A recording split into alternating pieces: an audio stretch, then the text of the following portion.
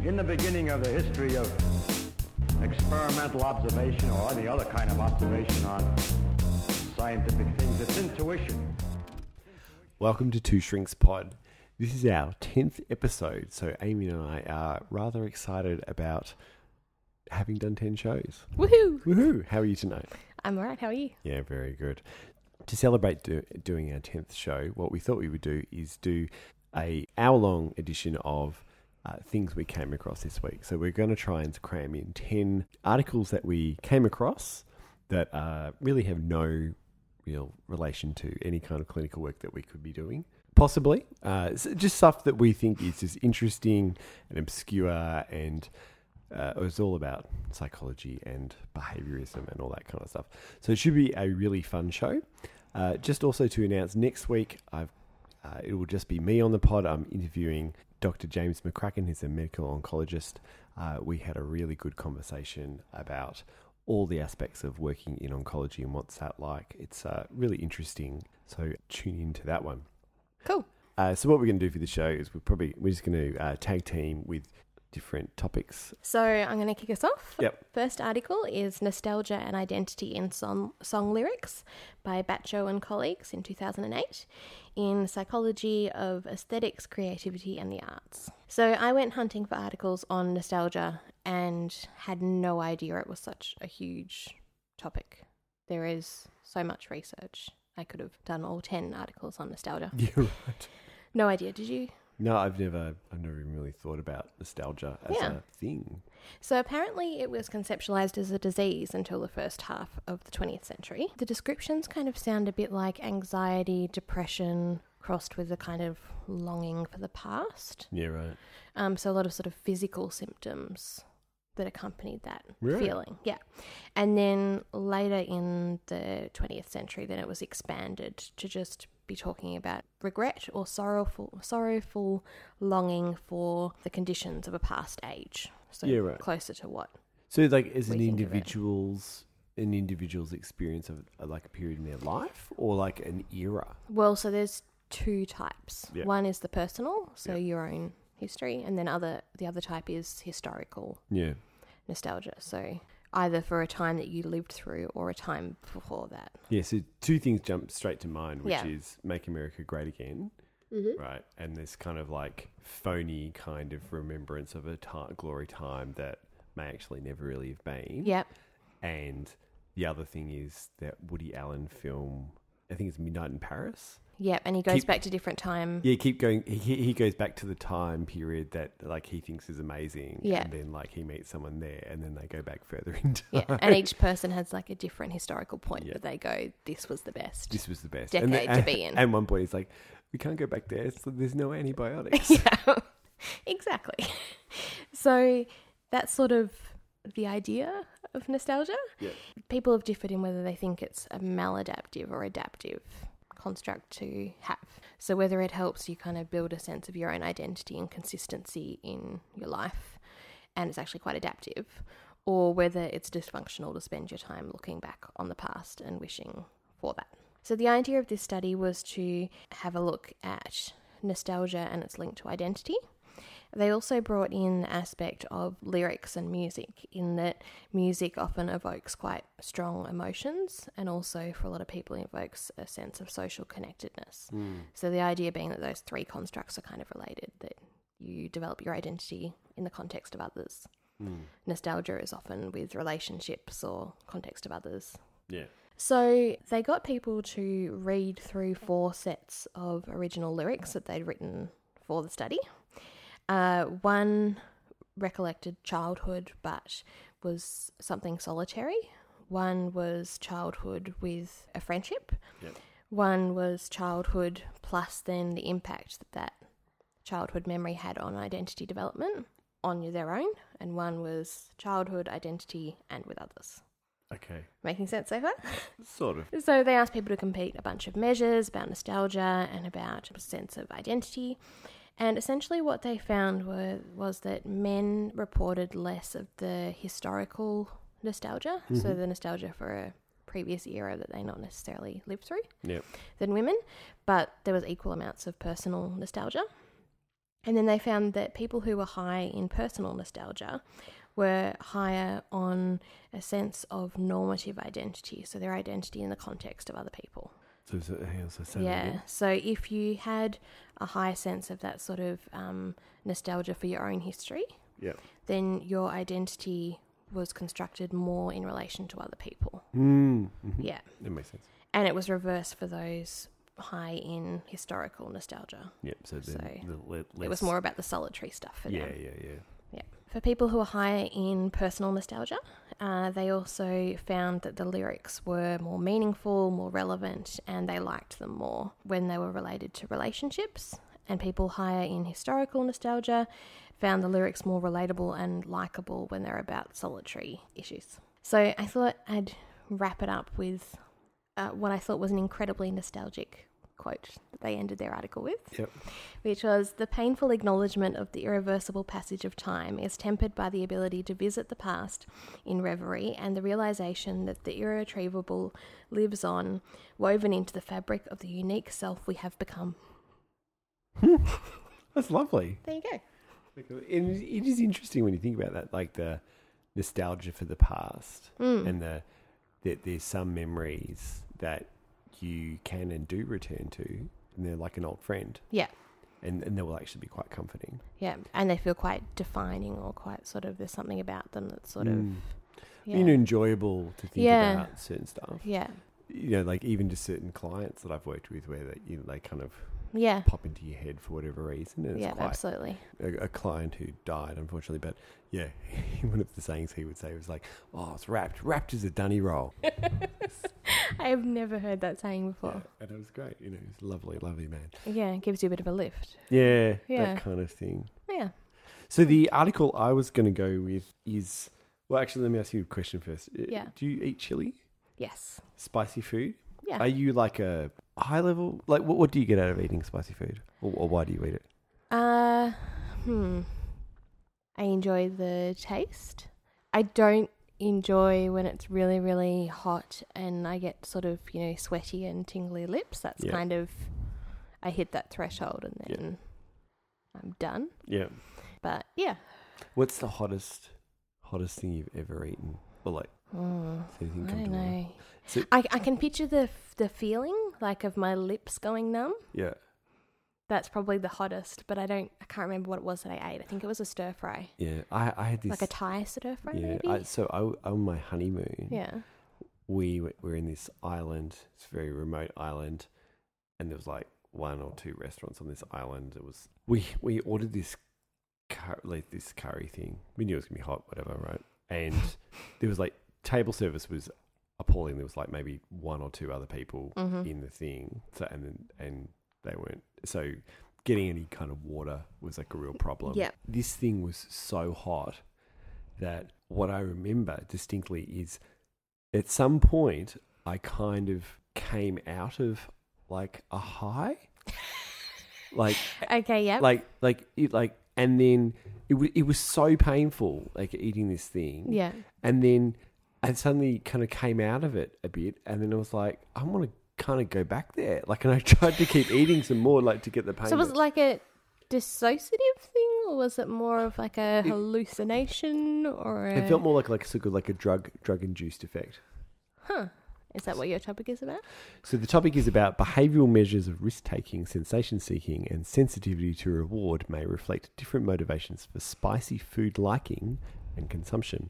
This is by Nadia Burns and John Hayes, and it's in the journal Appetite in 2016. So, actually, the journal Appetite. Apparently there's a journal called Itch as well.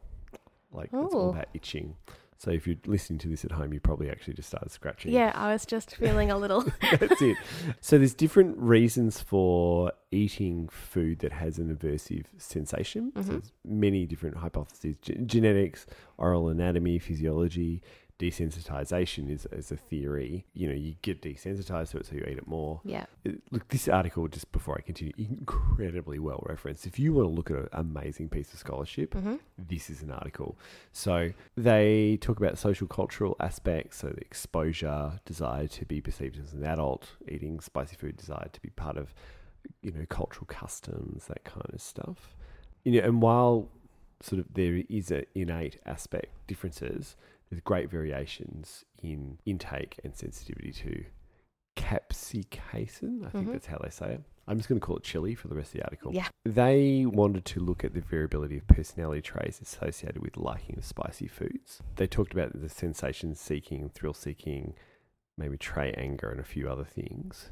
But there's been some methodological issues within the literature, sample size, types of measures that they've used. Did they go extroversion as well or not? Not in this study. I was just thinking about this, sensation-seeking versus being overwhelmed by stimulation. Yeah, right. Yeah, no. So they looked at liking spicy food and personality traits, used behavioural measures of risk-taking as well as self-report measures, and they looked at the different pleasure response type because there seems to be different kinds of ways in which people respond to hot food. Great exclusion criteria. One of them was like, you have to have no pain issues, but another exclusion criteria, no cheek, lip or tongue piercings. So I'd not read that in an article before. Makes sense though. Yeah, it does. Well, I don't know. I used to have a tongue piercing. Didn't change. I suppose it's healed, isn't it? It's not like but it's healed up as soon as you got it in. Yeah. So, once it's come down. Because otherwise I'll be talking like this. So sample 103, 26 of those were male. They used strawberry jelly. That was if I'm getting it right, 3 different levels of spice. So like nothing, low and high. And so they used strawberry jelly because there'd be no food associations with other stuff. You would evaluate 10 jellies. You would rinse your mouth in between. With water? Yeah, they called milk. it like RO water. I don't know what that was, but it was just, they rinsed it. And then there was a time of 3 minutes between each administration. You'd rate intensity and liking. Then they had these measures of sensation seeking, sensitivity and punishment reward. Another thing about risk taking. Then they got them to do this like balloon analog risk task where you would blow up a virtual balloon and to see whether it would pop or not. And so you had to stop before it stop with it, and then popped. And the person who got the most points doing that everyone went to running for an actual cash prize. Okay, so yeah. there was actual incentive. And then they did a follow-up questionnaire on types of foods they consume, stuff like that. Long story short, so there was no effect of chronic desensitization. They didn't seem to think that was a thing. Sensation seeking was associated with remembering liking spicy foods and of liking spicy foods in the test, right? So they suggest that there was 2 types of responders that exist. So high liking of chili was related to high sensation seeking. And so they seem to think that there was like an innate reward for eating spicy food. There was some kind of like, they like sensation, so they like eating stuff. And then there seemed to be this other group that were high in sensitivity to reward. So the other explanation that they had was that people high in sensitivity to reward and or risk taking, those constructs were associated with like lifetime or their yearly intake of spicy food, but not actually their liking ratings in the test itself of the study. Yep. And so what they seemed to think was that there was like a socially mediated aspect to the intake of their spicy food. So if you had a sensitivity to reward, or you were a high risk taker, then you would eat chili. You would have higher levels of chili consumption food. Whereas if you were high in sensation seeking, the mechanism for you eating lots of chili was that you got something out of it. There was like an innate kind of thing. So it's kind of this like really cute behavioural study, incredibly well referenced. Which camp do you fall into? I reckon I'd be in the latter camp. Yeah. I think there's also like, for me, I think it's about kind of like showing that I can do it. Yeah. Like, so there's a determination when you eat. Yeah, there's like food. There's like a mastery. Like for me, it's about mastery. Yeah. Same thing was like with oysters. Like first time I had an Can't help you oyster there. as an adult, like it's just like, oh my God. But then like everyone talks about oysters being this amazing thing, and then over time it's like, okay, I've got to learn how to eat these things. Now I love them. What do they taste like? As someone who's allergic to seafood. Like salty gloop. It's weird. I'm glad I can't eat them. They're really good to have with champagne. Well. Okay. So I also, in my wanderings this week, started looking at articles about first names because I was thinking about some... No, it's not all about you. No, I was thinking about people I'd worked with, people who I'd come across just in day-to-day life who had unusual names and whether that had any impact on their life. So I live in inner city Melbourne. Yep. Hipster Melbourne. Yep. There's some interesting names at my children's creche. Mm-hmm. Yes, so this article is called Unfortunate First Names, Effects of Name-Based Relational Devaluation and Interpersonal Neglect by Gebauer and colleagues in 2012 in Social Psychology and Personality Science. So this study, they first of all talked about various research that's been done around first names and sort of the impact on first impressions. And it's been studied in sort of occupational fields, educational, interpersonal relationships. There's a whole bunch of it that's quite sad and also striking about race and that the sort of connotations, it was mainly done in America around sort of traditional white names versus... Traditional black names. Yeah. And about sort of ratings of intelligence or of capability or social value, that sort of thing. And constantly finding patterns where the white names were rated as higher in those traits than the black names. Yeah. Yeah. So they were interested in finding out about unpopular names or unlikable names. So they did 3 studies. The first one they called Kevinism.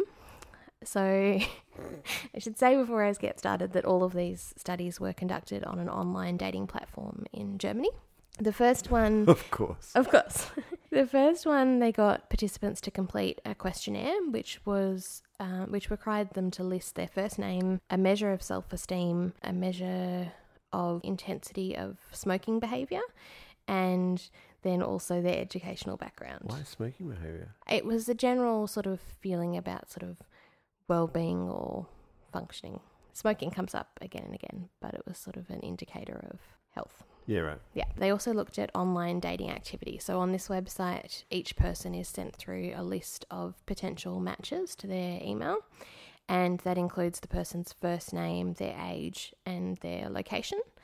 And then you can click on each person to look at their profile. Yeah. So they rated activity as which names were clicked on. So you don't have any photos or any information like that to cloud your judgment. They compared these ratings to a list of the most disliked names that came from a previous study where teachers rated the most sort of unlikable names of the children that they had taught. How would that be reliable? Yeah, out of like 500 names. It was interesting.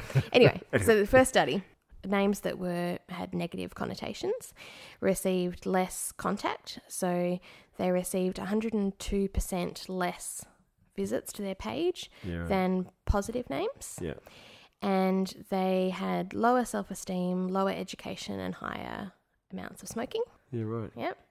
Study 2, they looked at attractiveness of names. They looked at a rating of attractiveness of a bunch of names, a previous study that had been done where names were rated on a Likert scale of least attractive to most attractive, each name. So they pulled the most popular names, most attractive names, and the least attractive names. And they did the same comparisons.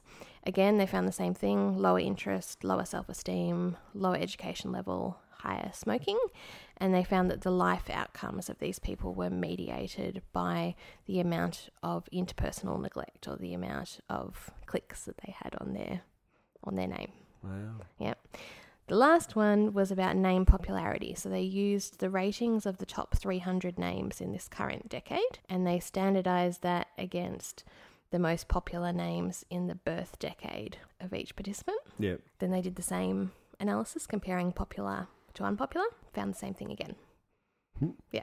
And again, it was mediated by interpersonal neglect. So essentially their sort of conclusions were sort of bad luck, the Kevins of the world. So Kevin was one of So Kevin was an unpopular name. Alexander was the most popular name in Germany. Yeah. Yeah, pretty consistently across the board. Things didn't turn out well for Kevins. Oh, poor Kevin. I know. There's so many things I could comment about that. It's really interesting, and I had a look at a few articles, and There were ones about sort of uncommon names versus common names and sort of people trusting common names more than uncommon names and things like that. Because so, you know, my name's Hunter, and back in the 1980s, like, there was no one called Hunter. Like, I think it was 27 before I met someone called Hunter. I actually had a look on the list of popular names because I was curious about where it sort of fit in.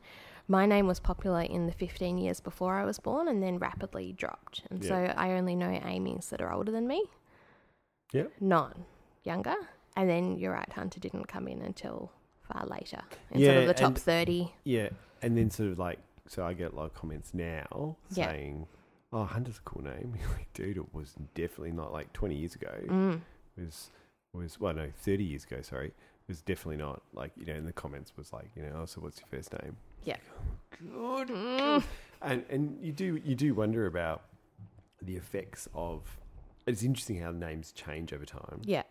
And the popularity of them. And so, I mean, there's that dimension of like common names that are unlikable versus uncommon names that are likable / unlikable. Yeah, exactly. Yeah, there's a real difference there, which was what I was interested about this, that it was both popularity and attractiveness of the name and sort of likability. It was a few different dimensions. Maybe so many cultural effects as well. Fascinating. You do wonder about like whether there's a cultural aspect of choosing a name that relates to kind of, I guess, you know, lower education, all those things associated with what you're talking about, which is like poor outcomes. Yeah, socioeconomic kind of variables. So are you saying, actually, is the conclusion of the study that you can judge someone by their name?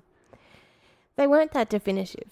It was essentially the world does. The world does. The world does. You shouldn't. Yeah. But and it's something to be wary of. There was sort of a cautionary line towards the end about considering names for your children with this kind of thing in mind. It was sort of, maybe people should think carefully before they name their children Kevin.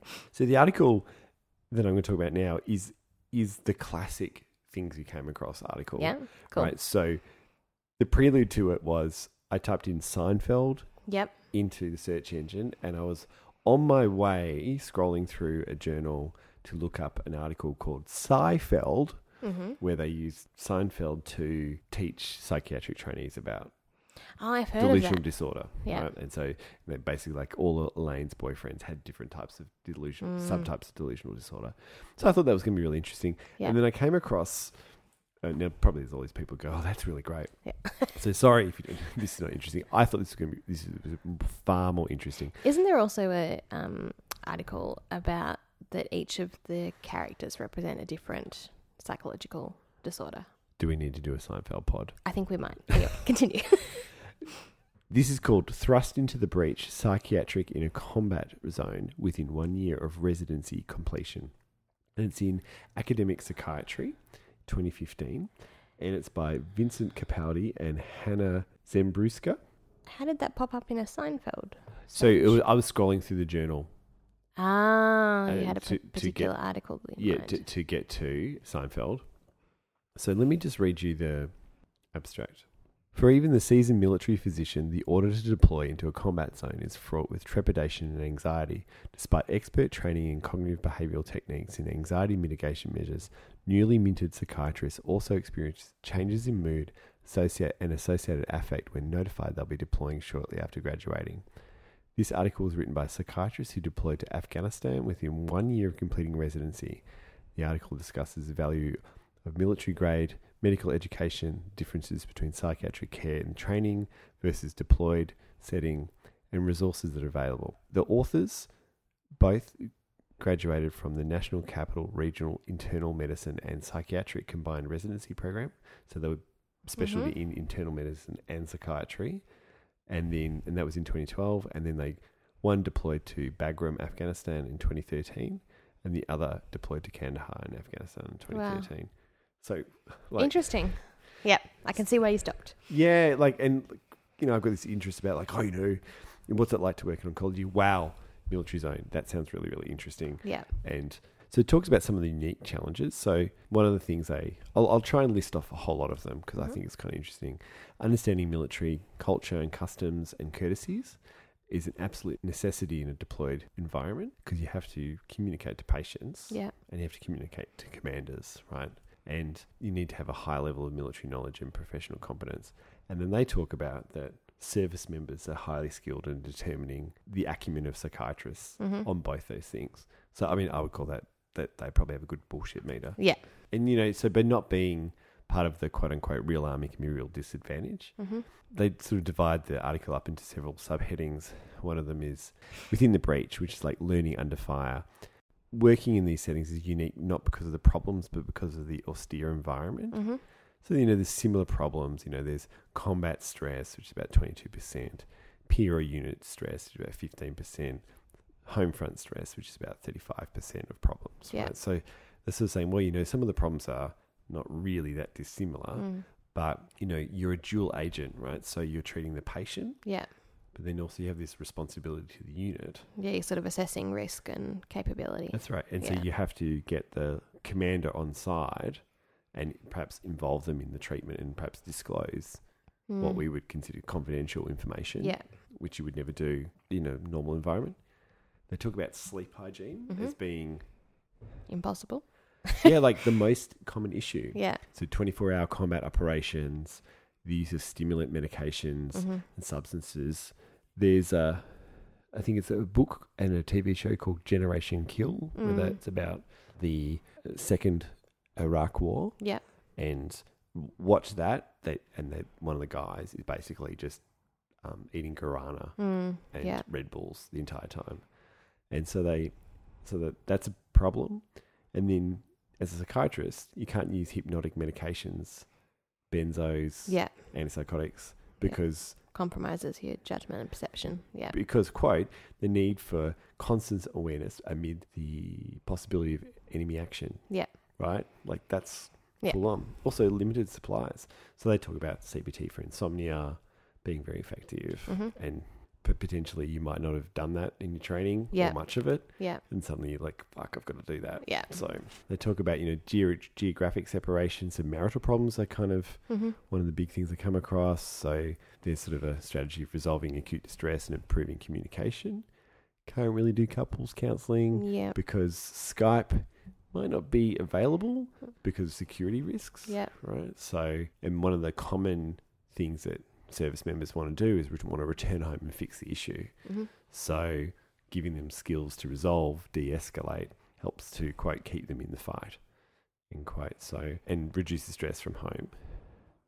Which also strikes me as being a conflict in and of itself. If your primary focus is to keep someone in an environment rather than to do what might be best for their mental health or their ongoing functioning. So it's interesting because it's a dual role. And I mean, I know I relate everything back to cancer, but it's interesting, like, there's a little parallel there of, okay, this chemo is stressing someone out, but we need to get them to do it. Yeah. And so there's this pressure to do that.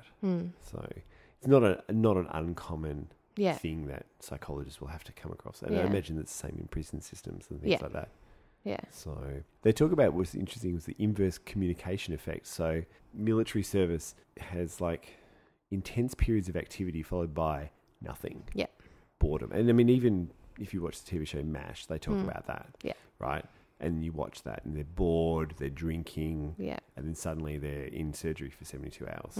So that times the modern day advent of Facebook and other instant communication forms results in this like paradoxical increased anxiety and conflict because the soldier can contact the spouse a lot and then be like, why aren't they contacting me back? Yeah. And a spouse might actually get more contact with them being deployed Than what they would otherwise. Yeah, than what they would otherwise. So that can cause a whole lot of problems. So, and they talk about maybe in the future, communication on deployment might actually be reduced to resolve some of those problems. Interesting. Yeah, like fascinating kind of problem to deal with. They talk about substance use. Alcohol's banned on deployment, but it can be still smuggled in, or they use things like cough syrup to get high. Yeah. And then they talk about normal reactions to abnormal environments. People present with like post-traumatic type symptoms, but you don't really want to pathologize it because it could just be what they call combat operational stress reaction diagnosis, which I'd not heard of before, but it must be something that the military talks about. We should look into it. And then saying that using that diagnosis gives more flexibility, because if you get a diagnosis of, say, PTSD or something, then that could restrict security clearances in the future. So, and then that would decrease people attending psychiatry, which is not what you want. Yeah. And so they talk about the importance of normalising behavioural health treatment. Instead of going, come and see the shrink, why don't you come along to the Soldier Performance Enhancement Program, which includes sleep hygiene. Marketing. Yeah. And actually, I've heard about that same kind of marketing process with prostate cancer patients, which is, we're going to talk about sleep hygiene, not talking about feelings. Yeah. We're going to come along to the information session, not talking about feelings. Yeah. But then they get to talk about feelings. Yeah. Difficulty getting medications, using virtual psychiatry, but then there's a whole lot of issues with that. And sort of like things like having to medevac suicidal patients. Yeah. And then also talking about self-care for the provider. So, that as a psychiatrist, you could face exactly the same issues as the patients, as the soldiers there. And then also you'd be isolated because you're treating peers. Yeah. So if you're embedded... And you're not within that team. Yeah. Yeah, and so, I mean, so this is kind of specific, but then they also talk about, well, there's a lot of lessons to be learned for, like, treating people in remote environments. Yeah, there's a lot of parallels of being that external person within fairly confined world. Yeah. Yeah. Yeah. Interesting. Yeah, it was fascinating, and made me think of a whole lot of war films I've seen. So. Yeah. Very good. All right, so number 5. Children's perceptions of their imaginary companions and the purposes they serve, an exploratory study in the UK by Karen Majors in 2013 in the journal Childhood, another single name journal for the evening. I like the idea of like single name journals. It just makes our podcast just flow much quicker. Absolutely. So they talk about how a half to 2/3 of children report having an imaginary friend, either currently or in the past, and the rates of reporting that declines as it gets to sort of later childhood. Did you have one? That's what I was going to ask you. No. I think I tried to have one and I couldn't do it. I did a lot of talking to my soft toys and pets, cats. There was a lot of sort of cat talk, but not an imaginary friend. Did you say you tried? But yeah, because I think I knew someone who did, but I just didn't. So it's been thought of in all different ways by different developmental theorists and researchers. Earlier on, it was considered to be quite an immature period, say by Piaget. And then it's sort of evolved a bit to be viewed as a high-level imaginary activity and something that has sort of clinical relevance in that it can help the child meet needs that they're not getting elsewhere, can be a coping strategy, and there's some evidence that it enhances resilience and leads to improved outcomes at around age 18. Yeah, right. Yeah, because I was going to say, I think my loose understanding of it would be that it's about the child meeting some kind of need, and it's actually kind of healthy in a way. Yeah. Because it's like they're trying to do something with it. It like helps them survive. Actually, I think I've even heard about that in terms of like sort of extreme survival cases of people who like, floating in the ocean, stuck in the world, stuck on a mountain, that kind of stuff, and imagining that someone was there helping them. Yeah, exactly. So adaptive, I guess. So their idea was to talk to children who currently have imaginary friends and find out about their perception of those friends. So they interviewed 8 children who currently had imaginary friends. They were aged between 5 and 11 years, and there were 5 girls and 3 boys. They used semi-structured interviews and asked about these imaginary friends and then details about them and their interactions. So they wanted to know, who they were, how old they were, how they spoke to them, all of those kind of things. So the characteristics of the companions, they were pretty diverse. They were both animals and human. I noticed that there were a lot of horses in there from the girls. 7 out of the 8 had more than one imaginary friend. And there was a mixture of friends who were based on real people, so either sort of versions of real life friends or siblings that they wanted and didn't have, or in one case, a girl who imagined her grandmother who had passed away. And there were also sort of anthropomorphized versions of toys and then TV characters as well. They were mostly independent and had their own kind of will, and so the children talked about how sometimes their actions weren't things that they liked or wanted them to do, that they had to be sort of a negotiation. And the older children spoke with far more secrecy about their imaginary friends. Because they would know it's a bit more weird. Yeah. No, I wonder whether the negotiation bit is about them learning how to assert dominance. Yeah, sort of navigating social situations. Yeah, and feeling good about the fact that they negotiated that outcome with Yeah. their imaginary friend. Yeah, it's interesting. A lot of them spoke about feeling like the imaginary friend was important or needed, that they wouldn't be able to cope unless they had this friend. And a lot of them spoke about characteristics of the friend that were similar to themselves. So they'd sort of created someone similar to them.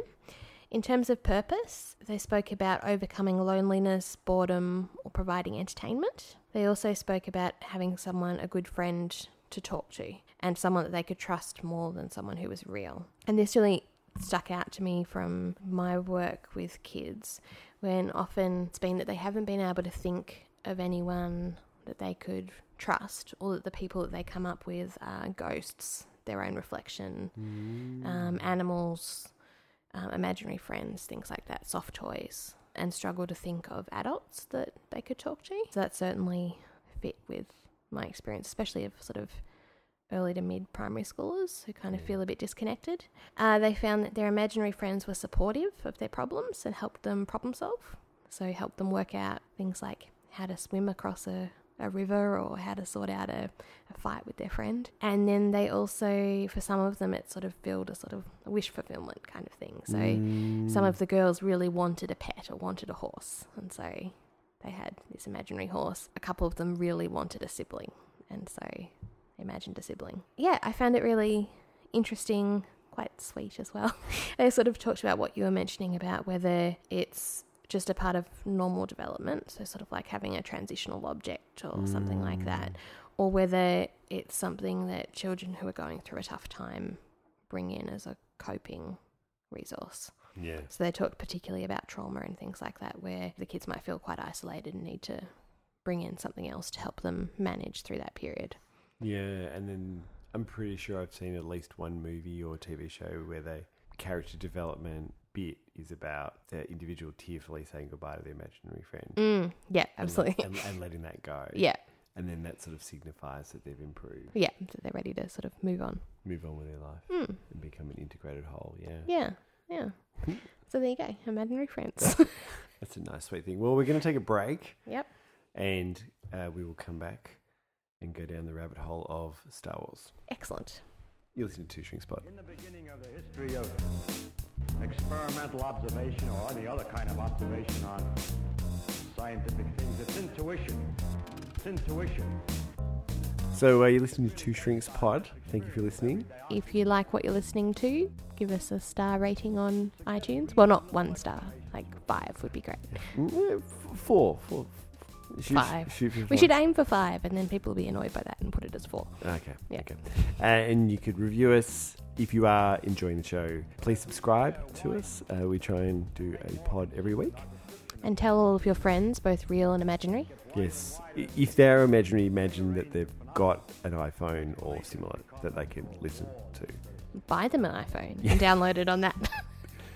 That's it. If you're interested in the articles we talk about in this pod or other pods, go to our website, twostringspod.com. We always have the links. Also, we put the links in the podcast description. And on the weeks that we do that properly, you should actually be able to click through to it. And otherwise, just send us an email. Say hi. Tell us something you want us to talk about. Yes. We have an ever-evolving list of things that one day we'll get to. Yes, and on I think pretty much a Monday night or a Tuesday night, Amy rings me and then we decide on a whole new topic. Yeah. So you could be a part of that process. How exciting. That's it. And that's about it. Yeah. Can I hear about Star Wars? Let's do it.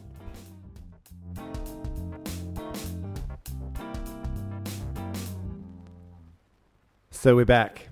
Sorry, I was drinking champagne. That's it. Well, we refilled our champagne. So in the first episode of this podcast, I talked about the Death Star, analysing Death Star for weaknesses. I remember. And in it, I made mention to the fact that someone had done some research about Anakin Skywalker and borderline personality. Are we going there? We are going there. Yes. A friend of mine, Ingrid Morgan, psychologist, she messaged me and said that she wanted to hear more about that. So Ingrid. Thank you, Ingrid. This is not particularly for you because it's really just about for me, but you encouraged it. So you're to blame. So Eric Boy and colleagues wrote a letter to the editor of Psychiatry Research in 2011 titled, "Is Anakin Skywalker suffering from borderline personality disorder?" So they did a psychodynamically orientated exploration of his life. And his history emphasises elements of BPD. So the absence of father, an early separation with his mother, use of defence mechanisms such as splitting, projection, infantile illusions of omnipotence, difficulties in emotional and impulse regulation, Definitely. and dysfunctional experiences of self and others. They suggest that he fulfills 6 of the 9 DSM-4 criteria for BPD. So impulsivity and difficulty controlling his anger. Yep. Alternated between idealization and devaluation of his Jedi mentors. Which, yeah, I'd say that's probably true. Permanently afraid of losing his wife, Padme, who, Natalie Portman, studied psychology. It's all linking up. That's all linking up. And he makes frantic efforts to avoid her abandonment and goes as far as betraying his Jedi mentors to prevent that from happening, right? They say he has 2 dissociative events brought on by stress. He slaughters Tusken Raiders, although they call them Tusken people in the article. It's Tusken Raiders or Sand People. Yeah, one or the other. It's one or the other. Guys, come on. It's amateur hour. Anyway, post his mother's death, right? And then he slaughters younglings and then voices paranoid thoughts regarding his wife and the Jedi and stuff like that. So, I mean, I was a little doubtful about those 2 examples. I'll get to that doubt in just a second. Okay. And he has uncertainty about who he is, who he was, turns to the dark side, and they sort of say that he changes his name and suggests identity disorder. So he changes his name from Anakin Skywalker to Darth Vader. Although Emperor Palpatine assigns the name. So is it really about him or about someone else's issues? Was there nothing about kind of risk-taking behaviour? Sort of, They the should have put in self-harming risk-taking behaviour because episode Come 2 is on. doing crazy stuff and Obi-Wan's just like, oh man, like, Yeah. oh. So it looks like he might meet criteria even if you scrap that other one. Yeah, anyway, so, and they finish off, say, you could use this in teaching BPD, blah, blah, blah. Yep. So, DeRocha and colleagues in 2012 write a letter to the editor, revisiting the Anakin Skywalker diagnostic, transcending the diagnostic criteria. They disagree. They say it's difficult to come to a definitive diagnosis. Difficulties with emotional and impulse control are commonly seen in teenagers, which he was, and in other cluster B psychopathologies. No evidence for dissociation, because dissociation includes disruptions in consciousness, memory, identity, and perception. That was not seen. So, because he talks about slaughtering the Tusken Raiders, right? He's not losing any sense of that. No. And they say, well, the paranoid thoughts were just for cinematic effect. I don't know. Well, I think they were pretty real. If you start that, then where do you end up? Yeah, that's exactly right. While he changed his name, he didn't have these disturbances of identity. It was just the name was changed. Like his identity was pretty much the same. It kind of just sort of doubled down a bit more. He Sort of became like... a bit more mean. Yeah. But it wasn't like completely different. Yeah. I would have thought. Yeah. So creating his celebrity persona rather than a complete personality that's it. shift. Yeah. So this is where I love it. It's like, this is an academic journal. Yeah. Master Yoda points out that Anakin is You're going to need to too pause for a old. minute. He's too old to start the training, and perhaps that this plus these basic characteristics of difficulty controlling his anger results in him turning to the dark side, not as part of his fears of abandonment. Right? I feel like that's far too long a sentence for Yoda. Yeah. Well, and Would you like to? It's two in order, isn't it? Yeah. Plus these behaviours in Abandonment he has. Sorry? Abandonment he has. Split the mental health team, I will, yes. That's it. Rest of the pod will be conducted in Yoda speak. Oh, God. Could you imagine? Plus these behaviours in young Anakin are not seen in the adult Darth Vader, is what they're sort of saying. So they're thinking more of like a developmental disorder? Well, they suggest that his case could be used in the discussion of definitively diagnosing personality disorders. They suggest he's probably got elements of antisocial PD or like maybe cluster B personality, and also evidence of a diathesis stress model of etiology of psychopathology. And so the environment is responsible in the change in his behaviour and personality, which is kind of thing. Nice. Bowie and colleagues then respond Excellent.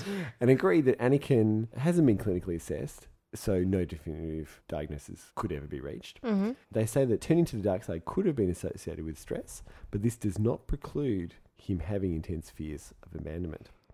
They discuss the criteria versus dimensional view of personality disorders Mm-hmm. and agree that he does demonstrate cluster B traits and point out that DSM-4 often required the clinician to choose a diagnostic category. So Very wise. very wise. Then in 2015, in the same journal, Anthony Tobia and colleagues follow up Darth Vulcan in support of Anakin Skywalker suffering from BPD. So this is just pre The Force Awakens. And they contrast Spock from Star Trek. I feel very, very uncertain about mixing these two worlds, but anyway, let's go with it. Yeah. So they contrast Spock with Anakin Skywalker. Both had early maternal separation, but Spock had a stabilizing father figure who encourages the embrace of pure logic. This interplay between logic and emotion is sort of central to Spock's character analysis. Contrasting with Anakin, no influence of a stabilizing father figure, and his fate takes a different path. So Anakin re-experiences the abandonment of the death of his mother when Padme dies in childbirth. She is a displaced mother object who strengthened his super ego, and so he loses his ability to assess the outside world properly. His search for a father figure increases the risk of victimization by Palpatine, who is the, unbeknownst, the evil emperor. His grief fixates in that his knowledge he's going to lose. Padme fixates in denial, which is like there's this resurrection thing, which the Emperor... I'm amazed that you're nodding that you know this story. Like, you've kept that under wraps. I figured that it was best not to fuel...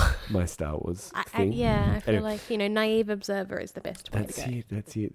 I've cracked you eventually. Anyway, so Anakin, denial, yes, maybe we can resurrect. Padme and anger, right? So it was a classic kind of grief reaction.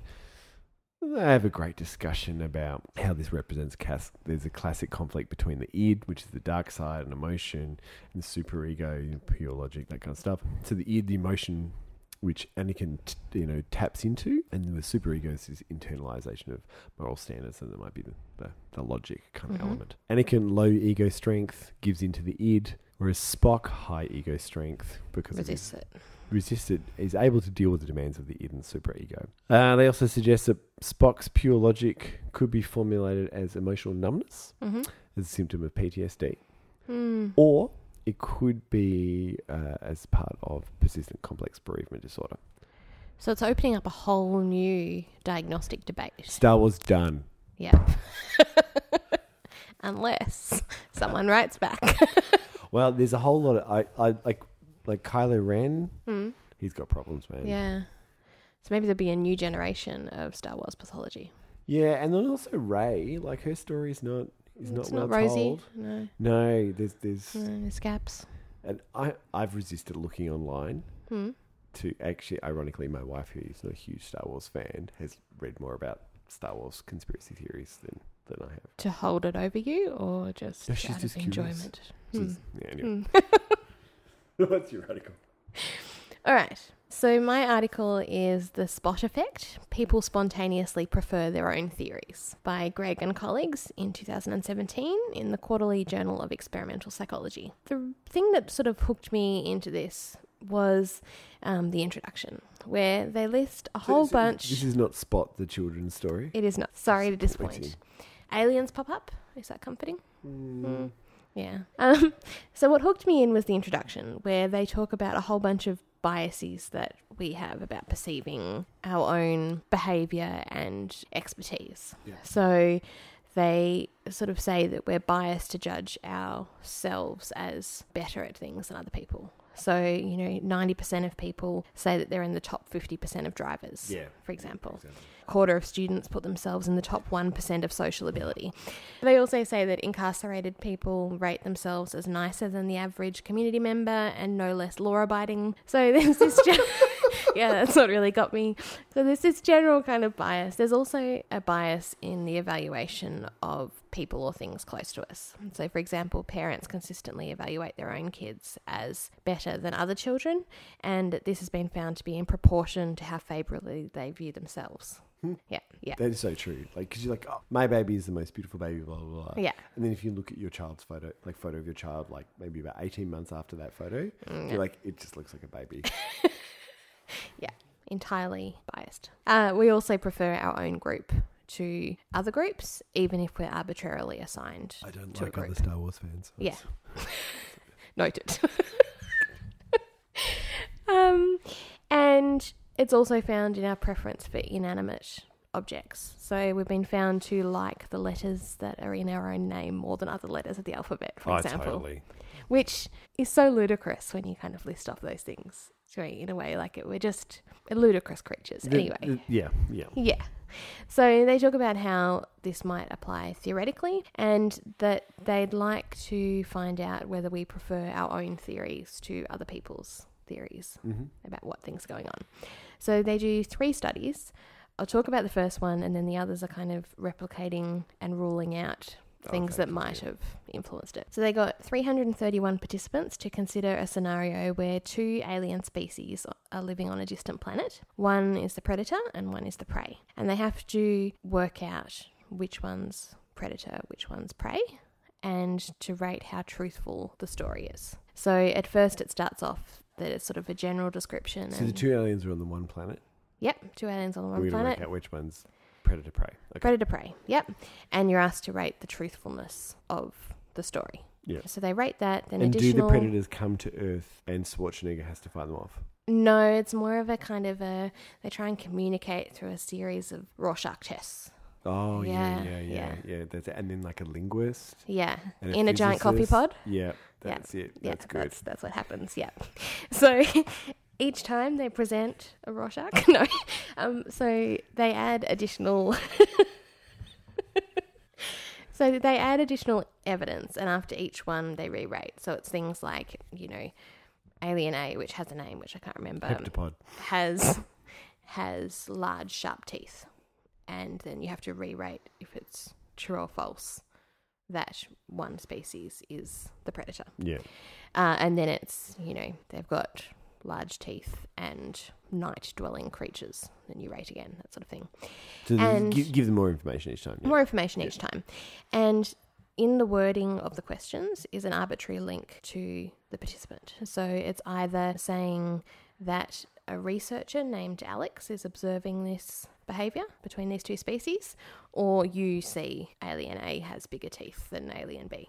Yeah. Yeah. And so what they found was that the level of belief in the scenarios changed as people got more facts. So as they heard more facts that supported the original statement, they believed it more. Mm-hmm. And then as they heard contradictory evidence, it dropped. But they also found that people were significantly more likely to view the statements as true if it was ascribed to them, not to Alex, the researcher. Yeah. So they decided to look at it again, change the alien names in case people had an issue with the alien names, conducted it face-to-face. So is that serious? Yep. Okay. Yep.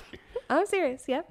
Conducted it face-to-face in case there was some kind of online bias, and added a third condition where some people were just told that this was happening with the aliens, not that someone observed it. Essentially, found the same thing. Again, your own theory is rated as more truthful than either someone else or it just existing in the world, not ascribed to anyone. Then they did it again to check whether the researcher name influenced the results. Yeah. So we're all linking up nicely to the earlier article. And so they asked whether either the participant's name was Alex or they knew anyone named Alex. And they compared these people to everyone else and found that knowledge of an Alex didn't change your rating. And it stayed the same. They also added in indices of self-enhancement, so a measure of narcissism, of deceptive self-enhancement, of overclaiming, or biased argument evaluation. And they found that none of these kind of tendencies to rate yourself as higher than others influenced it at all. So it was just something that was present in the general population anytime they ascribed you. There were also no gender differences. So there you go. So we are biased to believe ourselves more than others, which kind of fits. I'm always right. The other comment I had about that study was listeners who listened to previous pod on OCPD and Amy and I giving each other stick about psychologists having Yep. OCPD. Perfect example. That is a classic example of this, like, let's just comb through the minutiae of Yeah. different permutations, Permutations. Yeah. and then rule them out.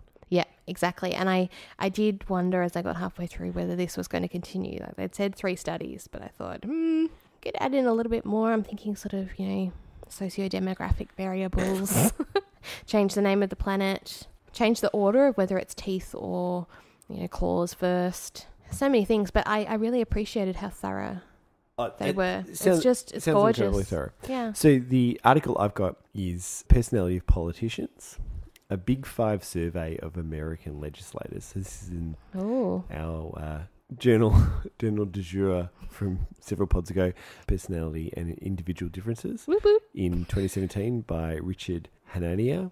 So shout out to Jodie Avagan and the 538 crew of Claire Malone, Nate Silver, and WizKid Harry Enton. They do a politics podcast, which I listened to obsessively last year. You guys are great. This is kind of Two Drinks Pod nod to you guys. Basically, in this study, they gave US politicians a personality survey and then compared that with a general population survey of the same things. So what level of politician are we talking? They say American legislator. Okay. I'll get to the method in just a sec. Yeah. And then they compared it between general population and legislator. Mm-hmm.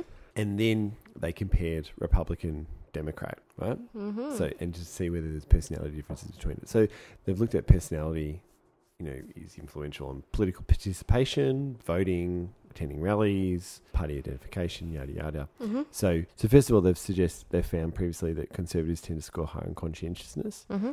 Openness to experience, which can also be called intellect or imagination, seems to be associated with liberalism.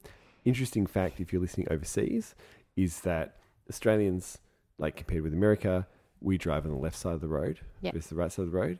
And the Liberal Party in Australia is actually the right-wing party. Yeah, conservative. So we do things backwards. Yeah. And these relationships we found in the US, but also in Germany, Belgium and Poland. There was a previous study of lawmakers from 3 states, and they used a single question to measure the Big 5, and they found no difference between Democrats and Republicans, except on conscientiousness. And when they replaced that with ideology rather than party, so a rating of ideology, that conservatives were more conscientious, emotionally stable, while being less open and agreeable. Okay. So, but they didn't compare the general population. Mm-hmm. And then they also found legislators have been found to be more extroverted than general population. Makes sense. Yeah, because like a politician Needs to be able to talk. Yeah. Yeah, like you're not going to be a successful politician unless you can make others like and trust you. Yeah. Right? The findings on agreeableness, openness, and conscientiousness are more mixed. Mm-hmm. The research does indicate that politicians are relatively high in emotional stability. So you kind of need to be able to weather, like you think about Obama. Yeah. Right? I mean, opposite to Trump, like no emotional stability. Yeah. He's got neurological problems as well as narcissism. Mm. But, politicians high in emotional stability, those on the right are more conscientious and emotionally stable, while their counterparts on the left tend to be more open and agreeable. Mm-hmm. So they emailed 7,000 legislators. Wow. And then they had a control group, right? How many legislators do you reckon they got out of that? 2. No. I think it would be quite low. 278. Yeah. So that's a 4% response rate. Yeah. Which, I mean, they have some interesting arguments about why they think that might not matter so much. Mm-hmm. They talk about that there seemed to be a workload effect, so that there was a strong inverse relationship between the natural log of a state population size and the response rate from that state. Mm-hmm. So of like a 0.68 correlation, which is a pretty high correlation for psychology, and a few other things. Cutting to the results, they found that politicians scored lower on what they call intellect, which I think is the openness to experience, with the results being more pronounced amongst men. So they talk about sort of saying, well, being a politician might be unappealing to people who've got a desire for artistic fulfillment and new experiences, right? They talk about that maybe it would weed out people with more unconventional thought and behavioural patterns. So politicians was slightly higher than average with regards to conscientiousness. So this is like that moral standards and doing things properly. Mm-hmm. And you can imagine that would be, that kind of makes sense. Legislators were more agreeable than the general public. The largest difference between the public and politicians was on emotional stability and extroversion. It appears that success in politics universally requires a willingness to engage with others and maintain a sense of calm, which is what I was talking about, in the face of disappointment or personal attacks. Yeah. Comparing politicians to one another, we found the Republicans are more conscientious, so doing things properly, moral standards, and score lower on openness to experience, which kind of would fit with a conservative ideology and less agreeable. And then they looked at it by ideology, and that changed the results slightly. It's kind of interesting because if you think about, say, the modern, what's this, 2017, so it's a bit older data, but I mean, if you think about the modern Republican Party and their complete abandonment of morals. Yeah. It's kind of interesting. It's interesting. But I mean, I sort of say like abandonment of morals, but abandonment of standards that they hold. I mean, I guess it'd be interesting to see like whether there was you could do a measure of hypocrisy. Yeah. And see whether sort of difference between belief in morals or belief that you were following a consistent set actually, and like linking back to your study, like that kind of thing of like, oh, my thing's right, but your thing's not. Yeah. And you would imagine that politicians of either stripe would be pretty high on that. So I thought that was really interesting. Interesting, yeah. I'm always interested when you see personality stuff that plays out in an actual group. Yeah, and has that sort of flow-on effect into society and into impacts on other people and that kind of stuff. So yeah, anyway, that's me nerding out with politics. Nice. So my last one is, are modern health worries associated with medical conspiracy theories? By Larac and Furnham in 2007 in the Journal of Psychosomatic Research. This is for me, isn't it? It is for you, yes. So they define modern health worries as being the perceived risk to your health from technology changes and features of modern life, and medical conspiracy theories as theories that contradict scientific evidence, that are sort of characterized by skepticism of modern medicine and of belief in malicious causes or impacts of technology, or more specifically medical technology. So things like believing that vaccinations cause autism, or that fluoride is added to water to mask chemical dumping into waterways. And there's this huge thing you don't hear about much, but fluoride people. Yeah. There's a huge amount of them that just think that fluoride's like the devil. Exactly. And it's just like delusional intensity. Yeah, it's amazing. And on the former, Wi-Fi, people believing that Wi-Fi is bad. Yep. And when actually the technology around Wi-Fi radio signals is really, really old. I know this because I have a father who's an engineer, electrical engineer. Yeah. But people go, oh, Wi-Fi. No. Yeah, absolutely. Fanatically believe it. Yeah. So they did an online survey with 335 participants. They got them to fill out a modern health worries scale, which covers 4 factors of toxic interventions, environmental pollution, tainted food, and radiation. They got them to fill in a measure of medical conspiracy theories. They got them to rate their trust in doctors. They got them to provide information about their use of complementary medicine and their perception of their own health and mental health in relation to peers, so whether they were better or worse off than their peers, plus demographic information. They did a whole bunch of correlations, which I won't go into. I'll just go over the sort of broad... I mean, we can spend the next 10 minutes and I'll give you all of the p-values, but... And then we have to go back and talk about them adjusted for Bronferoni. Exactly, yeah. We could be here for days.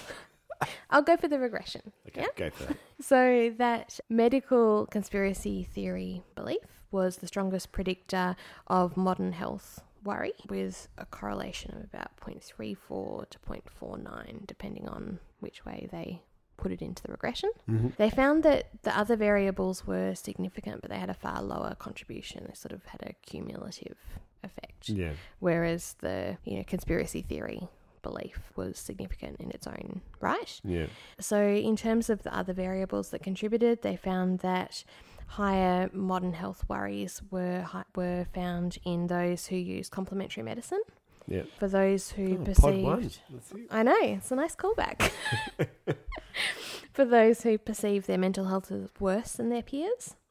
but no difference in terms of how they perceive their physical health. And for those who were higher... It's like an anxiety coping mechanism, yeah. Yeah, exactly. So they kind of conceptualized it as a mental health symptom. Yeah. Which is very, very, like, that fits exactly with my cancer experience. I thought you'd like it. It was also higher for those with greater degrees of religiosity and for older participants. So it all kind of fit with my perception of that sort of thing. Yeah, so there you go. Nice. Conspiracy theories. For our last article, I've got one for you. Hooray. So I was thinking you like cats. I do indeed. What's your favourite psychological theory? Of all of them? The one that keeps coming up on the pod.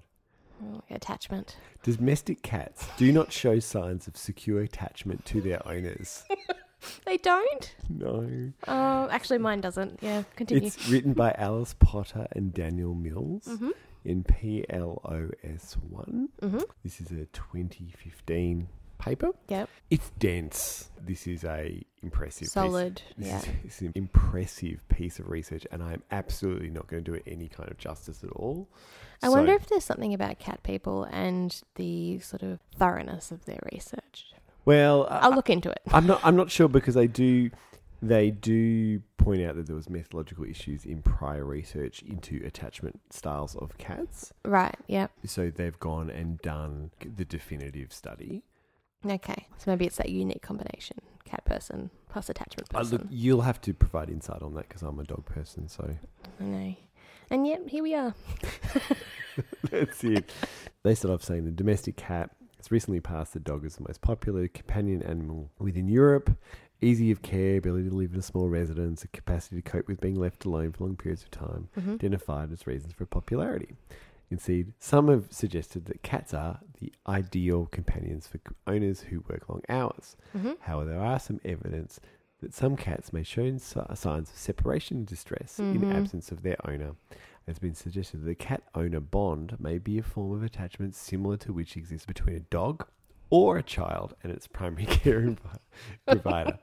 They're the same, dogs and sheep. So, look, they have a really lovely description of attachment. You know, attached individuals seek to maintain proximity and contact with the attachment figure. Attached individuals become distressed when involuntarily separated and showing signs of pleasure in return, yada, yada, yada. So they talk about that there's this thing called the Ainsworth Strange Situation Test. Yeah. Right? So the procedure involves placing the subject in an unfamiliar room. Yeah, so it's a strange situation, provokes insecurity, together with a carer and a stranger. And then followed by a series of episodes of separation from and reunions with the carer and the stranger. And so you can imagine that, like, you see your carer and you're happier, less response to the stranger. You show signs of distress when the carer's not there. That kind of stuff would show secure attachment. So this has been done. So it was originally developed for mother-infant attachment. It's been looked at in chimpanzees, dogs, and hand-reared wolves. Hand-reared wolves. That's it. So, are you sure you're not a hand-reared wolf person? Look, I could be. You could be. I could be. Just never met the right wolf. Professor. That's it. Yes, that's it. I've only a foot-reared wolf. So anyway, I don't know what that means. No one knows what it means. Something I thought was really cute about this was they talked about sort of behaviours that cats could show, right? And they talked about aloe rubbing or aloe grooming as being affiliative behaviours. So I thought that was great, because I only know what aloe means because there's an allograft stem cell transplant, right? For blood hematological. That's specialised knowledge. Hematological disorders. Cancer invades everything, dude. Yeah. They sort of say, you know, therefore it's clear that cats have the capacity to form social interspecific relationships, and this may underpin the form of relationship that they form with humans, especially those whom they share a home with. It's reasonable to examine whether the typical bond shown by pet cats towards their owners involves a form of secure attachment that provides safety and security. So there was a previous study that showed that there was attachment between cats and humans. I've underlined methodological flaws in that study, and then I've written detail, exclamation point. If you want to look at a thorough takedown of a research design, this is the one.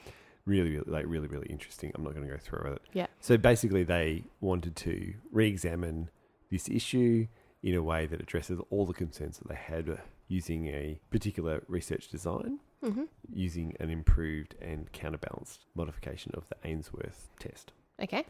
That's what they did. Classic kind of subject participant section. So that they had the participants breed, whether they were neutered, the age, the length of time that they've been living in the house, access to the outside versus inside, and their owner employment. Right. So there's like a room with some toys in it, stranger and owner enter, talk, then the owner leaves, then the stranger leaves, then one of them comes back, the other one comes back, and then they reverse the order of that stuff. I mean, Can I take a guess at the dominant attachment style for most cats? Yeah. I think avoidant. Avoidant. And how would that be shown? Sort of a disinterest in the owner's return. Yep. A sort of aloof thing. I mean, I say most cats because mine does not fall into that category, but... It's the uncommon name that you've got of your cat. Yeah. The unpopular. Yeah, that's the issue. So they talked about sort of 3 attachments. So there's things that they could, sets of behaviours that they thought would be reliable enough to look at. So proximity, contact seeking, so proximate owner or stranger following and approach, physical contact with the owner or the stranger, or marking the owner or stranger. There's a secure base effect, exploration, locomotion, passive behaviours or social play, distress when separated by, say, vocalization or approaching the door or vigilance, that kind of thing. The results they were not happy with them. Look, long story short, overall the response of the cats indicated that the test environment was generally adequate for invoking the typical scenario for the demonstration of the thing, but specific results indicate that many aspects of the behaviour of the cats in this test are not consistent with the characteristics of attachment for 2 main reasons. Firstly, the behaviour aspects of the cats are not reliable enough to be used in an evaluation of attachment, so just unreliable data. And secondly, even amongst those measures which are temporarily robust, the predictions are not met, except for in the case of vocalization, if it's a proxy of distress, but they didn't think that was alone sufficient enough to imply a secure attachment. Do you think that if they'd done it in the cat's own home, that would have addressed some of the issue, given that cats don't like to be moved? Future research. Yeah, I feel like I need to conduct this. Because I feel like that's a big jarring thing for a cat, being moved location, let alone being put in a room where there's been other cats. Yeah. Well, so they talk about that. So they don't, from what I read, I skimmed through most of the discussion, but what I read that they didn't talk about that. But they did talk about that the previous study, I think, was in Mexico, and that all those cats were kept indoors, whereas the majority of the cats in their thing had access to outdoors. Maybe that potentially can be influencing, I don't know. They say, we do not reject that cats may have social preferences, nor that some cats may form this type of attachment in certain circumstances, nor do we wish to imply that cats do not form some form of affectionate social relationship or bond with their owners. Only that a relationship with a primary caregiver is not typically characterised by preference for that individual based on them providing safety and security to the cat. I'm off to do my own research. So you're not the maternal cat figure that you thought you were? I'm not so sure about that. Can I now list the ways? No.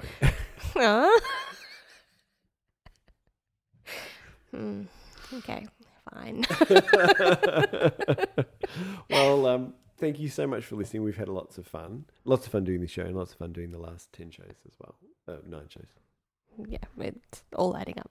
Next time, Hunter will be joining you all on his lonesome. Well, with a friend that isn't me. But I'll be back for the 12th one. Yeah, annoying Hunter. It'll be about anger. Yeah. And dealing with anger. And repairing relationships.